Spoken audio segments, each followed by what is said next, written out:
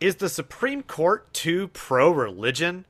And also, are we at the end of our ropes on this economy? Learn that and more in Good News, Bad News. Welcome to Good News, Bad News, the Libertarian Christian Roundtable, where every other week we challenge the status quo and give you the libertarian Christian analysis of what's happening in your world. Welcome back to Good News, Bad News, the Libertarian Christian Roundtable. I'm Dr. Norman Horn, your host for tonight, and with me today I have Kerry Baldwin, Matthew Bellis, and Aaron Sepulveda. We are here today with all sorts of news of the day, and we are excited to get to talk to you once again. Thanks for joining us, and if you wouldn't mind, please like and subscribe this video, or if you're on YouTube, or please give us a nice review and subscribe on your favorite podcast catcher or whatever you call them these days. But let's get right into it, folks. We appreciate your support, but let's talk about the weirdness in the news today. I saw an article recently in the New York Times that suggested that now we have the most pro-religion Supreme Court of the last 100 years. And it was rather funny on its face, because the argument was basing that entirely on Supreme Court cases where the Supreme Court ruled in favor of some type of religious liberty. So it's almost as if the New York Times was even saying, it's a bad thing that we're becoming more pro-religious liberty in the Supreme Court, and also, well, it's just really ridiculous. But in particular, this was spawned by the recent Supreme Court case in Maine, or rather, the Supreme Court case that came out of Maine, I suppose we should say, where the issue at hand was that apparently the state of Maine has a kind of a voucher system that's going on now, to where if you live far enough away from a public school, you can get the tax money back that you would have normally contributed to your local public school, and then instead use that to go to the private school of your choice. Originally, the law was specified that it should be non-sectarian. And so parents sued and won in the Supreme Court that they should be allowed to spend that with a religious school. And rightfully so. I mean, it doesn't make any sense otherwise. But it is interesting that this went down in the first place, that it did end up as a victory in the Supreme Court. And then, of course, it brings up the question of, are vouchers a good idea? Mm-hmm. So what do you guys think? What do you think about this case, first of all? And even the assertion that, are we entering this new era of pro-religious liberty anymore? Is this happening? Gasp. Gasp. The air has gone out of my lungs like a deflated bike tire. It's just absolutely terrible that we should be thinking about religious schooling and having some sort of parity with our own money as the benefits that the government schools get. So, strange times we live in. Perhaps so. Well, I guess I gotta say I'm actually not a fan of the voucher system, and I'll tell you why.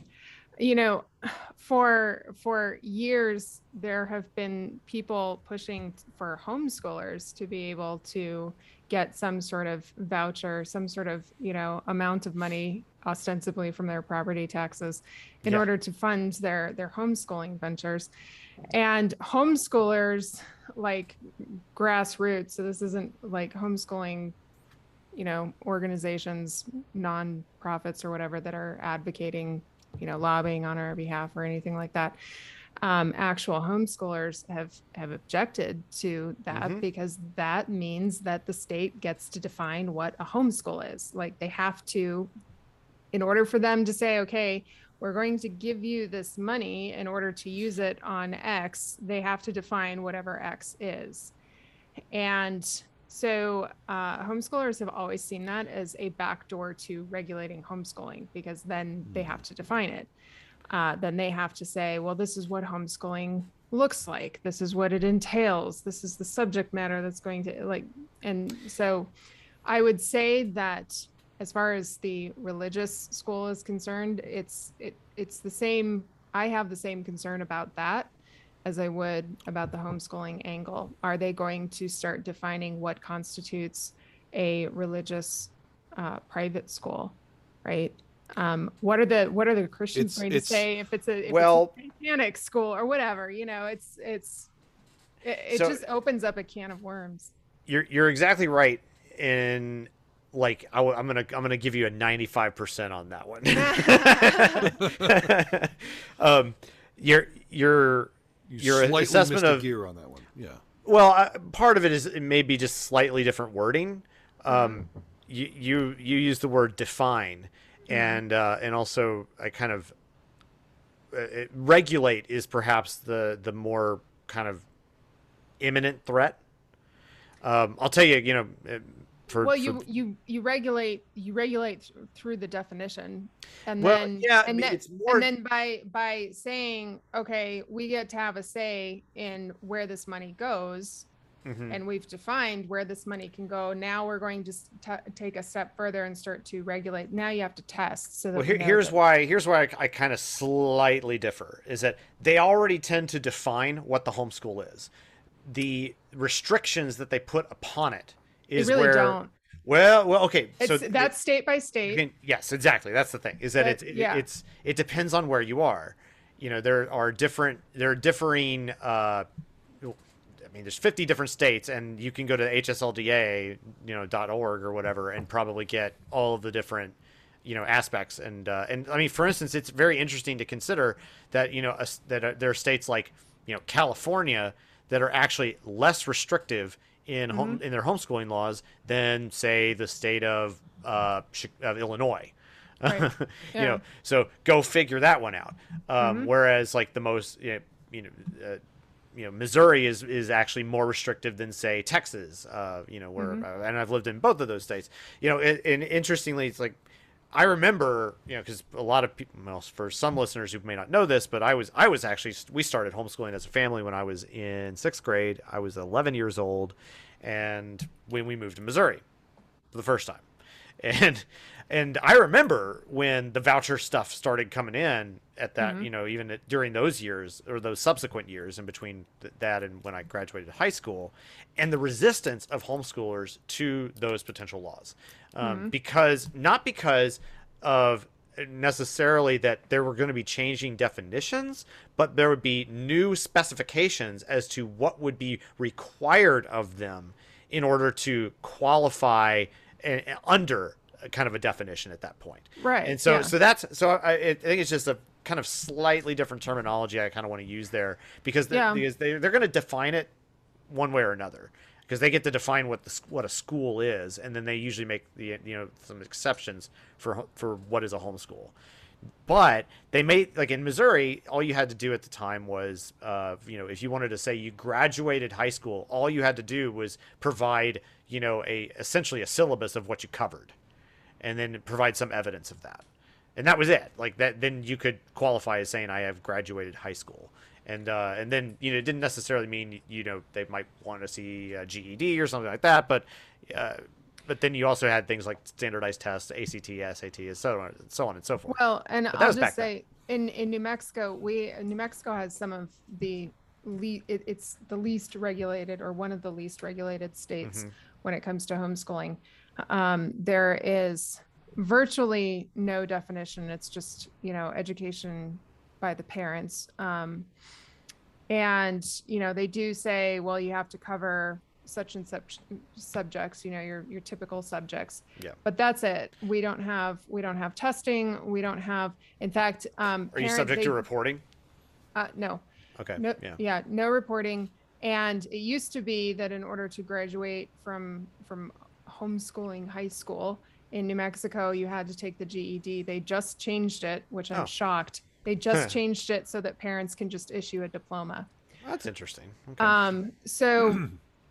At any rate, so when I hear about these vouchers, I think, I'm thinking in the context of New Mexico, and What's I'm thinking the backdoor regulation. there would Yeah. be in our situation, it would open up the door to regulation definition. Yeah. We even, I mean, our state is very friendly to self-directed learning, unschooling, all of these alternatives that don't look anything like the conventional paradigm. And those they're arguably better models for many kids. And those are the models that are likely to get sort of, discarded as this doesn't qualify for the voucher program. So if the sentiment is the money should follow the children, which is a great sentiment, then what it should be is a reduction in property taxes. That's it. Yeah. Yeah. So it's funny. I'm sorry. Go ahead, Matt. Well, I was just saying that this is the thing that we always constantly find ourselves in our society, being an overly regulated and overly legislated society, where there wants one group to have parity with another group so that nobody is left behind. But we continuously get into this situation where we create new situations and laws that have these potentials for backdoor regulation. It's just a vicious cycle. We just keep going over it over and over again. It's okay. My input in this one is, okay, the idea will be that property taxes will be just reduced and that's it. That does not pertain to federal government intervention, because I think most of the money that schools receive is federal. It's federal, not so much from property tax, although obviously property taxes. No, most of it's property tax. Yeah. I'll have to look in, but I'm most glad you public school funding does come via the state property level. tax. Yeah. Okay, then the next is since that's not available, what's the next best option? For what? The property Funding? taxes are not available? Yeah, reducing property taxes is not available. What's the next one? So like if you have a homeschooler or a private schooler that doesn't own their house and therefore doesn't pay property taxes, is that what you're asking? No. Let's say we cannot get to reduce property taxes. What's the next best option? Should we still reject vouchers? Sales taxes. No, vouchers. I'm saying. Oh, So the Should next we one? still reject vouchers? Yes. I think this is a situation where it sounds good in the short term and maybe has short-term benefits, but the long-term unintended consequences, I think are fairly obvious for anybody who can see what government does when it gets its fingers in an area of society. There play a little bit of the devil's advocate for a second. And I think there is one sense in which this does make sort of a circuitous sense for the religious schools that exist.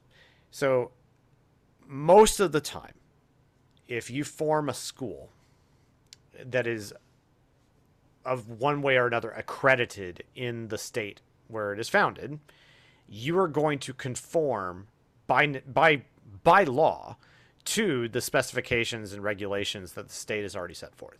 And so it is arguable, and not having read the Maine Supreme Court case, I don't know if this was made as an argument, but if Maine religious schools are having to still conform to the standards and regulations of that any private school would have to, without money, then it does stand to reason that it would be, as was argued in the Supreme Court case, that this was essentially a discrimination against religious people and their preferences. So that was the basis of the Supreme Court case and the decision that was made, is that the voucher program, their suit was valid because not allowing the vouchers to be used for the religious schools was an infringement on their free exercise of religious practice. Because they're already regulated. Yes, and I think but that would accreditation, but accreditation isn't connected to receiving tax dollars as form of payment for tuition and no, fees it's or like something no, that. it's licensing. No, they're not receiving. These schools are not receiving monies already. Okay, because gonna you be have the regulated no matter what. example of Hillsdale College. Now, I'm assuming Hillsdale College is accredited, but they take absolutely no funding. Right, but we're talking primary and secondary schools, not colleges here. Okay, but Yeah. what's But the it's a difference? good We're reference. talking about private schools, Yeah. I like the which- example, Carrie. which are still very similar. You still go through, I mean, my sister-in-law started a private school here. She went through an accreditation. It's a very alternative school, doesn't look anything like the public schools. They had to go through and to get accredited, but they also don't receive any sort of monies from taxpayer. So They if the res- private schools were receiving preferential treatment, private schools sans religious, non-sectarian private schools were receiving voucher money already, which they were in the state of Maine, There you Mhm. go. then the lawsuit is essentially saying that by they're preferentially acting towards these private schools and thus Mhm. infringing upon free religious practice. It's And- given that Yeah. they already have a Given that it functioning- exists Yeah, in this exactly. manner. That's the key. And because they're already under the specification and regulation and accreditation of the state to exist in the first place, because they have to, because that's how, if they're going to try to have a license essentially to start a Right. school, they have to do that. So it follows from there. So I think Okay. that's kind of the argument, and it doesn't really it doesn't affect why the homeschooler should still reject the voucher. Right, Okay. that's true. But this is only in the sense of that if they're already regulated, if they're already following the accreditation path, but they are being discriminated against by the state, then it stands to reason that they should be allowed the voucher. That makes sense. Yeah. So that's Yeah, that's I see I, that. the way I read at least the reporting on the reporting on the case, because I have not read the case itself. This whole thing really, in a lot of ways, it feels like a gear to pedal forward, but it could just set off a bad chain reaction. Yeah, But you know, no, you're Oh, kind of right there. It seems like Yeah. Make it's sure you don't setting fall. itself up for a fall. Yeah, Yeah. okay. interesting. Now, Okay. And I was going to when we talk about the vouchers, and I hate that people don't do it, we just have to look at how the universities behave and how the Pell Grant. We can literally just name it. The Pell Grant is a voucher system. Wherever the student goes, that's where $5,000 or so Yeah, that's a good go point. to. So that I think the discussion has to where okay, long-term effects are going to be this, short-term effects are going to be that.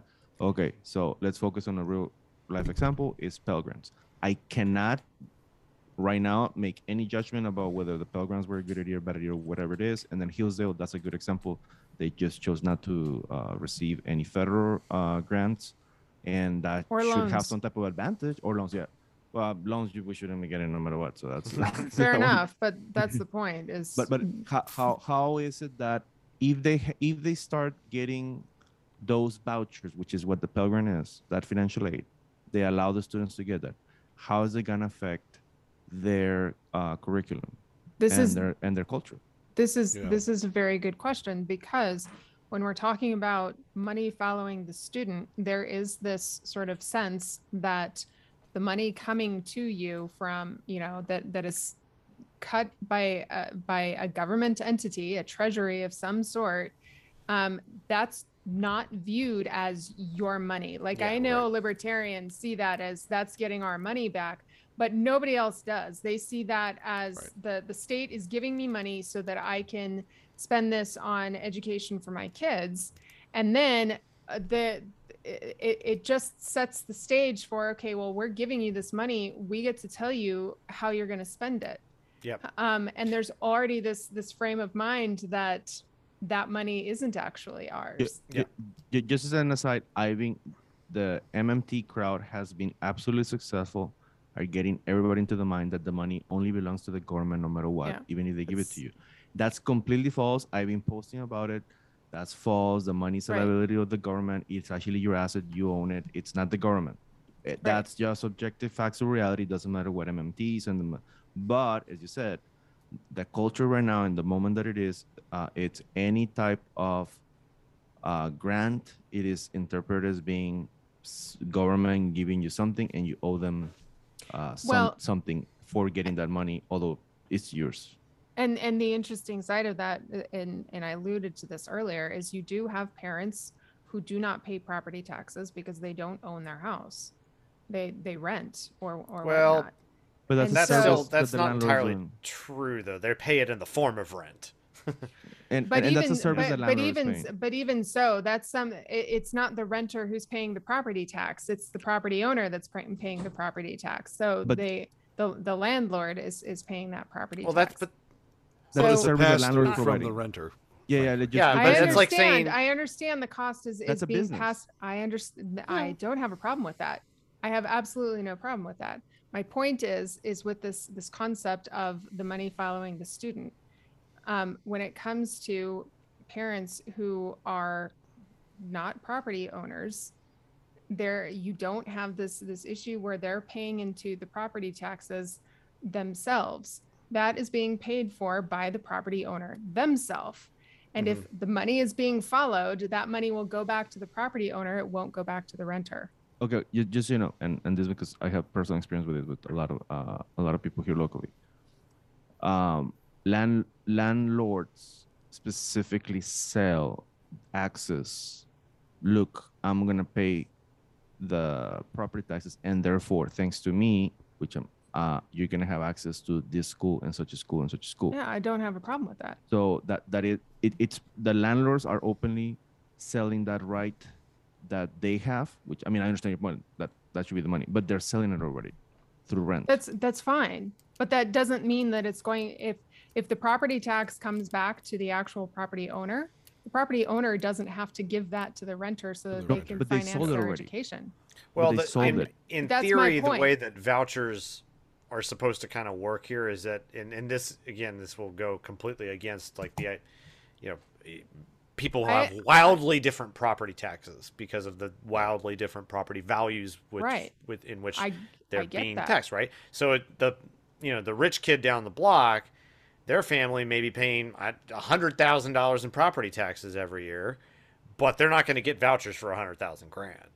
Like, I mean, No, that's just not going to. But even so, if they're calling this the money should follow the student, and we know that it comes from the property taxes, then the poor families who don't pay property taxes are getting a check cut to them from the state that is not their money. Yeah, so Okay. I mean, so it's just a That's different different. form of wealth transfer at that point. Right. Yeah, I know. so I'm Okay, okay. That's fine. That's like So it's people that are not paying rent. What? You're talking about people that are so poor that they're not even paying rent. Someone's paying No, the I'm rent for talking them. about people who are paying rent. Okay, the problem is that the people that are paying rent, they've been sold that right already. That the landlord already sold them the right through rent. And the reason why I say this is because landlords literally tell you have the right to such and such school and all that. They when they're talking to you about like renting, that okay, this is But the they school aren't you have selling. access. But they aren't giving. The whole point of the voucher is for that money to come back to the parents so that they can pay for the education. There you go. That they already paid through rent because it was sold to So them. is the landlord back. going Well- to give them that voucher system back, like that voucher money back? but that's not. But that's that. I think I don't know. I'm kind of- just saying know. saying that there is something messed up about the voucher system because you have to think of it as the government's money in order for it to work the way school choice advocates are saying it'll work. I think you're mincing a couple of words. I think that I don't Yes. think follow, but that part is 100% true. That it's that the government also has to like really screw over just a variety of different people in order to even hazard such a system working, and it shouldn't really exist in the first place. And I think that's kind of like the end result here. I remember it's kind of a final anecdote before we kind of move on here.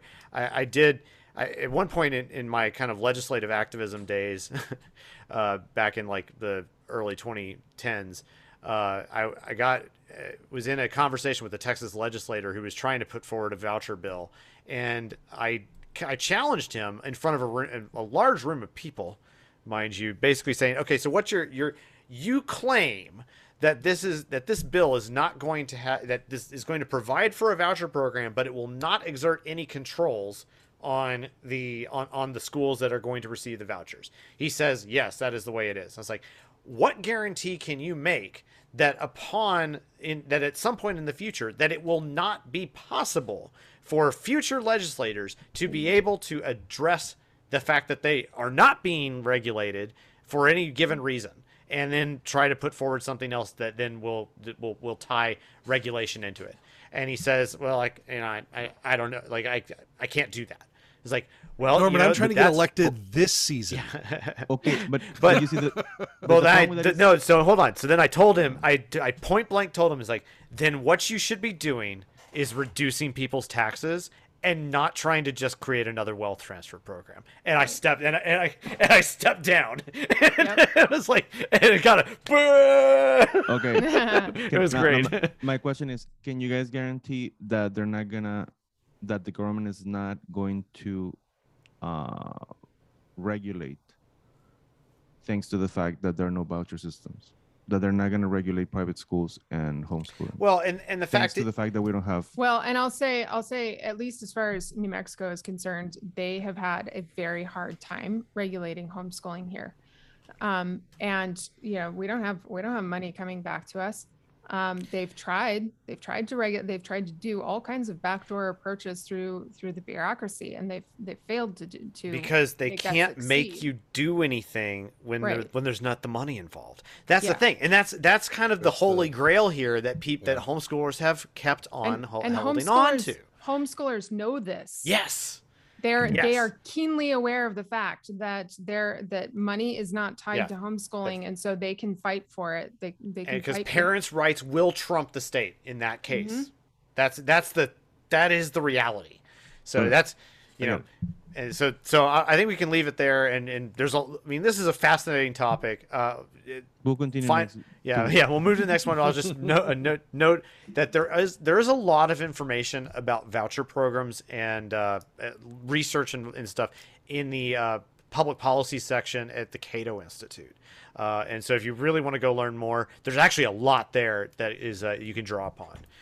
So anyway, we'll leave it at that. Pro and But- against, right? yeah, pro and against. Yeah, it's for sure. So, but moving on, we do have other things we can talk about, and I think that the thing on everybody's mind right now is the insane state of the economy and just the variety of things that we are experiencing even now. Matt, I think you wanted to kind of begin this with what a diatribe was it? Well, not a diatribe, but I should actually ask you guys a quick question. Do you know the difference between a bicyclist and a tricyclist? No. Oh, I don't. A tire.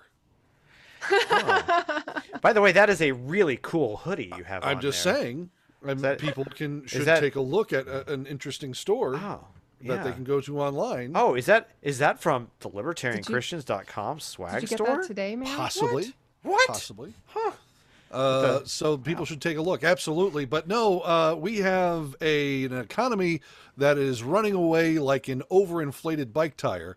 It is about to pop and go crazy. Actually, I don't know if you guys knew this, but the Fed increased interest rates again today. Oh, yeah. To try and clear off some of the issues, which we have some people who are all for because they see what the issues are there. But frankly, what's interesting about this is that we live in a time period where there is such a easy dichotomy between two styles of leadership, where you had in the Trump era, it was trying to get to low regulation, trying to get more energy independence out there.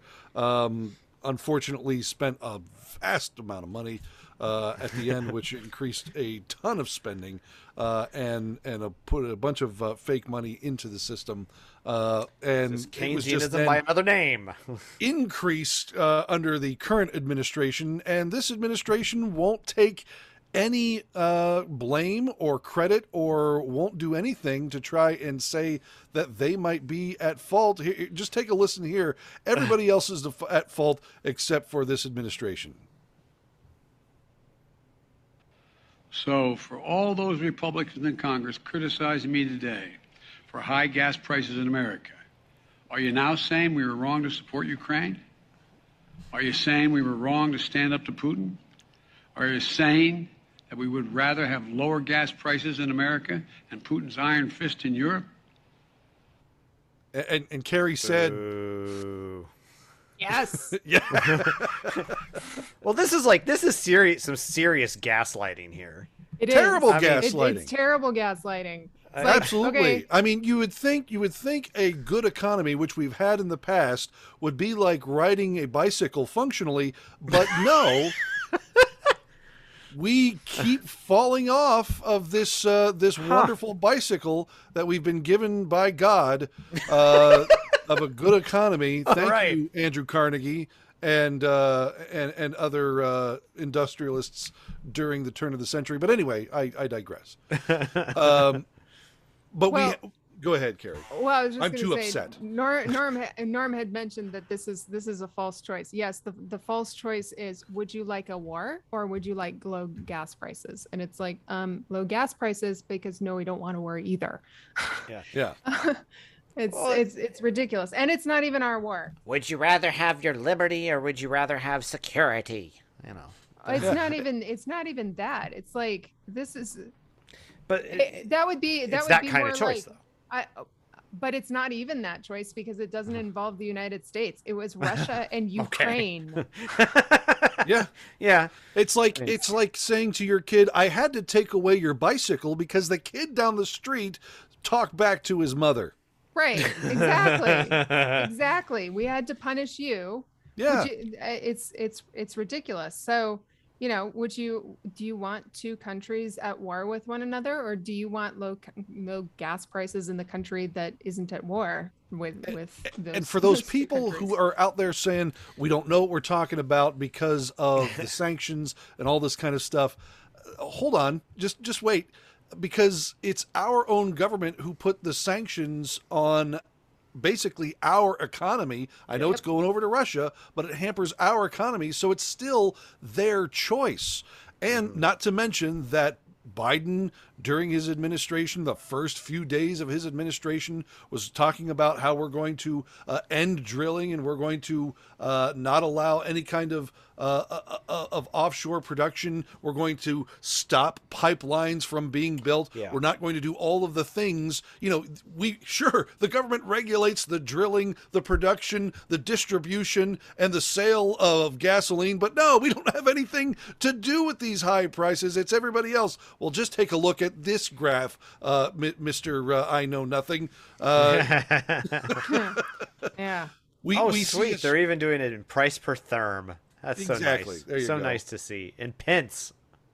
well, this does come from the BBC, but it's from a Bloomberg source as well, just to show that, yes, this is an issue well before. We're not even into 2020 here on these prices. This is an issue well before the whole Ukraine issue because of bad leadership. Take some responsibility or credit somebody, please. That was a beautiful chart. It was. I picked it for you. I know it. I know it's. I mean, I'm a big fan of science and whatnot. So I would just note there. Just it's now? just a conversion. It's just a conversion unit and whatnot. But do you any of you guys know what a therm is? You know what that actually what No.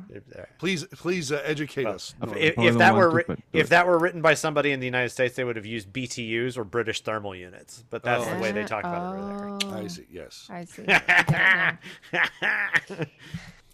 But At least Norm likes real science and not science in quotations. yeah, I'm not part of the IFLS crowd, as they say. The scientists.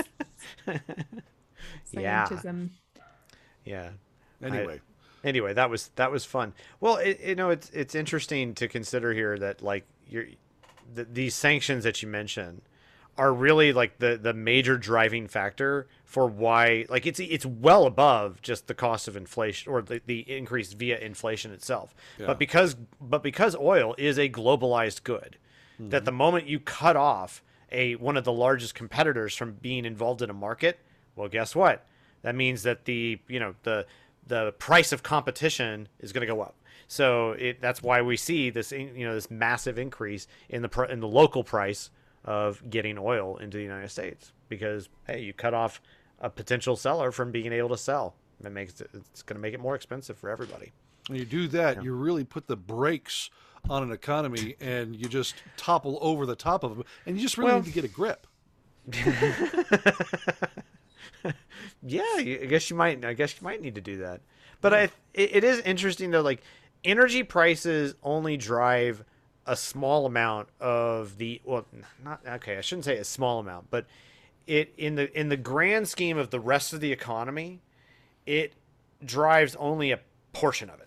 Like, and so it doesn't account for the fact that we're seeing price level rises across the board. And this is an interesting argument that's actually been discussed on other podcasts and whatnot, even amongst other libertarians. I think Tom Woods did this recently, where he talked about, well, if it was really just oil prices that were driving things, like you couldn't possibly say it's only the oil price that is responsible for inflation, because if it was just the oil price that was going up, then the demand for other goods would correspondingly have to go, would go the other direction.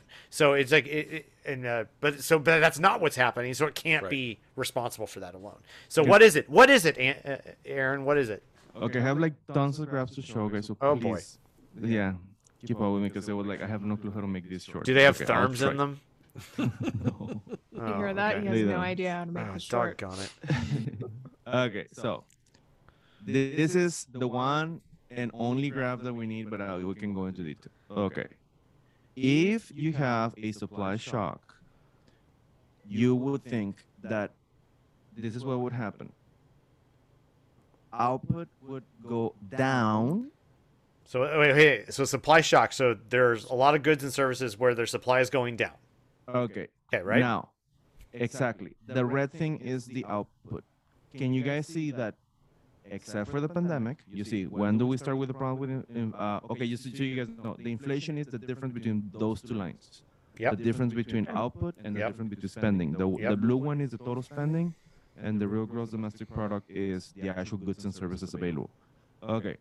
When do we see inflation, which will be the difference in between them, to start popping out? It's 2020. Really, that third quarter 2020. Yeah. 2020. Okay. Now, do you guys see any moment in which the red line goes down?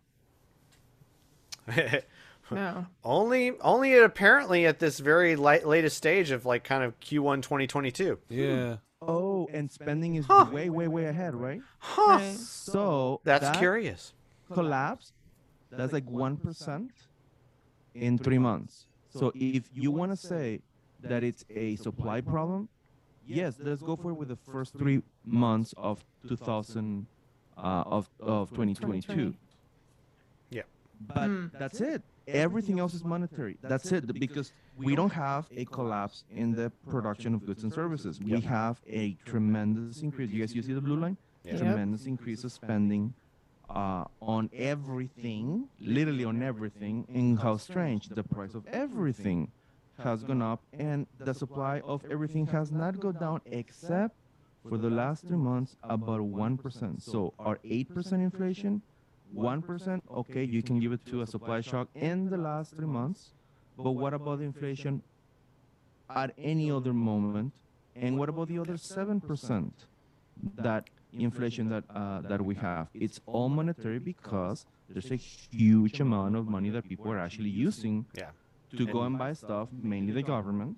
Yeah. And nobody, including the government does not want to reduce spending. That's why the Fed has to raise funds, raise interest rates, so that there's some type of spending coming down, which usually what happens is they raise interest rates in certain markets, such as housing and cars, and the automotive market, where the demand, the purchasing depends upon loans. That one comes down a little bit, so that real resources can go into the other markets, into the other industries. Now, if the government would actually bring down their own spending, we would not have to raise interest rates at all. And I'm just using plain neoclassical economics. We can go more into the Austrian stuff that we have. On top of Where's the line that talks about greedy oil CEOs who are punishing people for riding bicycles? Okay. So look at this, and this is the one that I like to use. Is like, okay, look, hang on, Aaron, I want to reiterate something for our audience that you pointed out.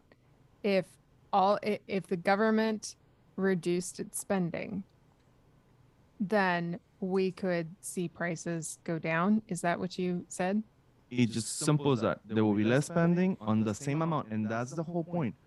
We have exactly the same amount of goods and services that we're supposed to have. If you notice, there's no negative after we get the recovery at the beginning of 2021. There's no collapse. There's a little slowdown, if you wish, at the end. But the point is, why? Because there's a lot of money being spent. That's the key. It's not just the money supply, but it's the money that is being spent. It's so high that obviously if you have a limited supply, and even the Fed actually said that, you know what, guys, we have a supply that is very limited, and we're going to try to lower spending a little bit. Okay, yeah, but because the government hasn't done it.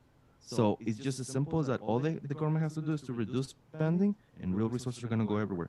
Because if you guys see on the graph, we do not have less supply than before the pandemic. We have more supply than It's interesting if you look prior to the to COVID, where it's almost as if we are producing more than we're spending, that we were in a net positive status as an economy than we are now.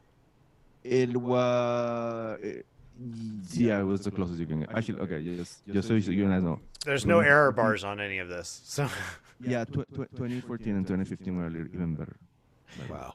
Anyway. Yeah.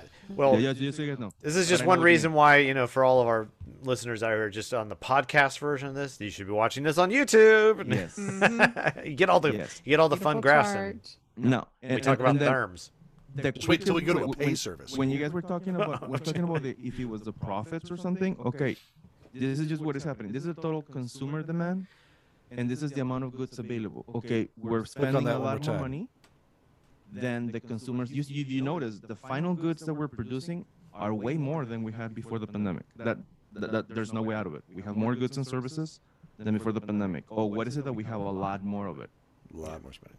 A lot more spending. That's it. There's no, like, think about this. You open a business, you are just a regular business person, and then some way, somehow, you have a limited supply you can provide, and then you have 27% more customers. What are you going to have to do to prices to choose who to sell it to if you have 27% more customers? And they're willing to pay you because some way, somehow, they have a lot of cash, a lot of money on the bank that someone send them as stimulus checks. Well, gee.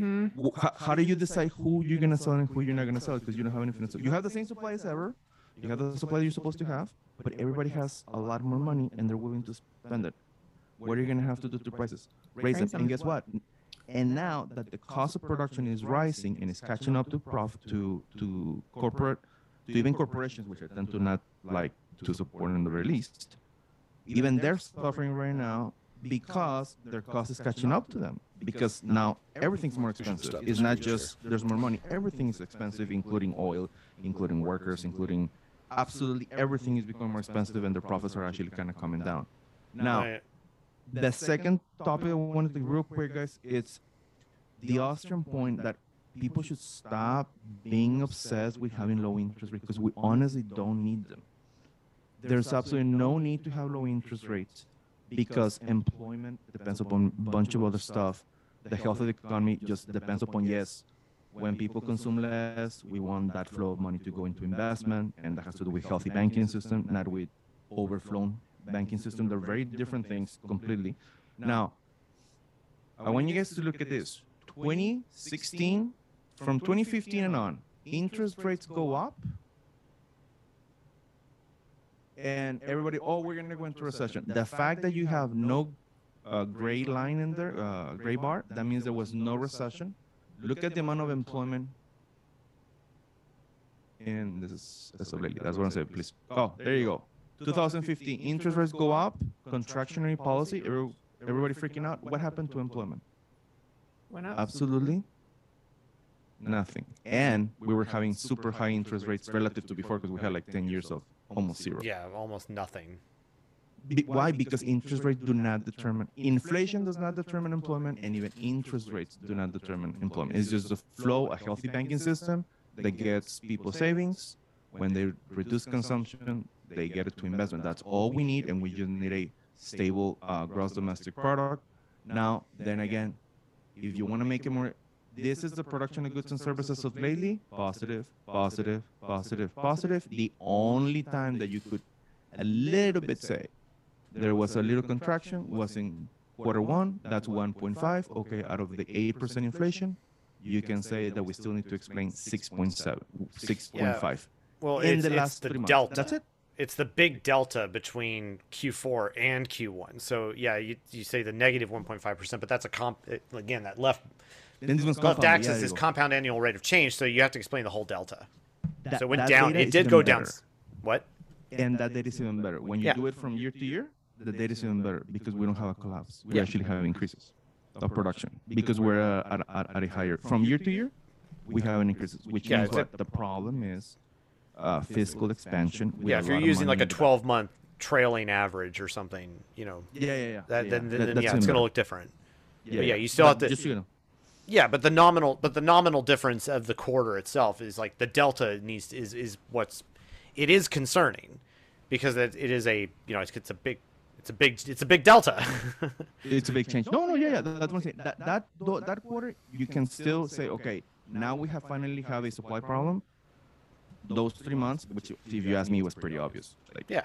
we had the worst air supply shocks. There's no way out, and we knew that. But obviously, if we don't have expansionary fiscal policy backed by expansionary monetary policy, you're not going to see prices shoot up to the sky.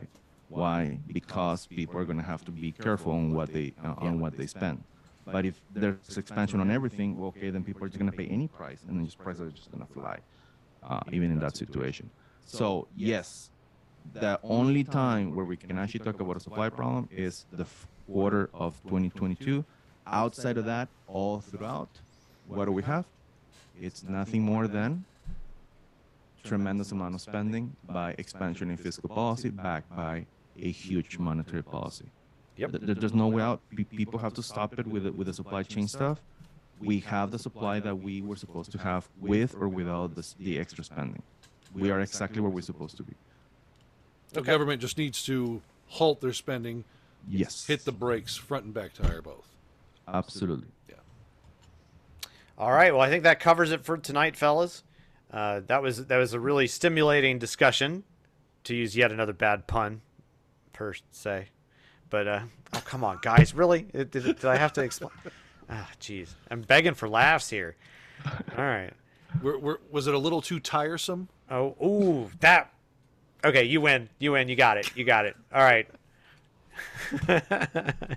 Well, we're glad all of you guys have tuned in yet again for Good News, Bad News. Again, please like and subscribe to the video or your podcast, and stick with us to next time. We're gonna have a exciting next few weeks here. In the next, if you are still on the fence about it, maybe you should grab a bike and wheel your way on over to Freedom Fest in a couple of weeks, where you can find us all.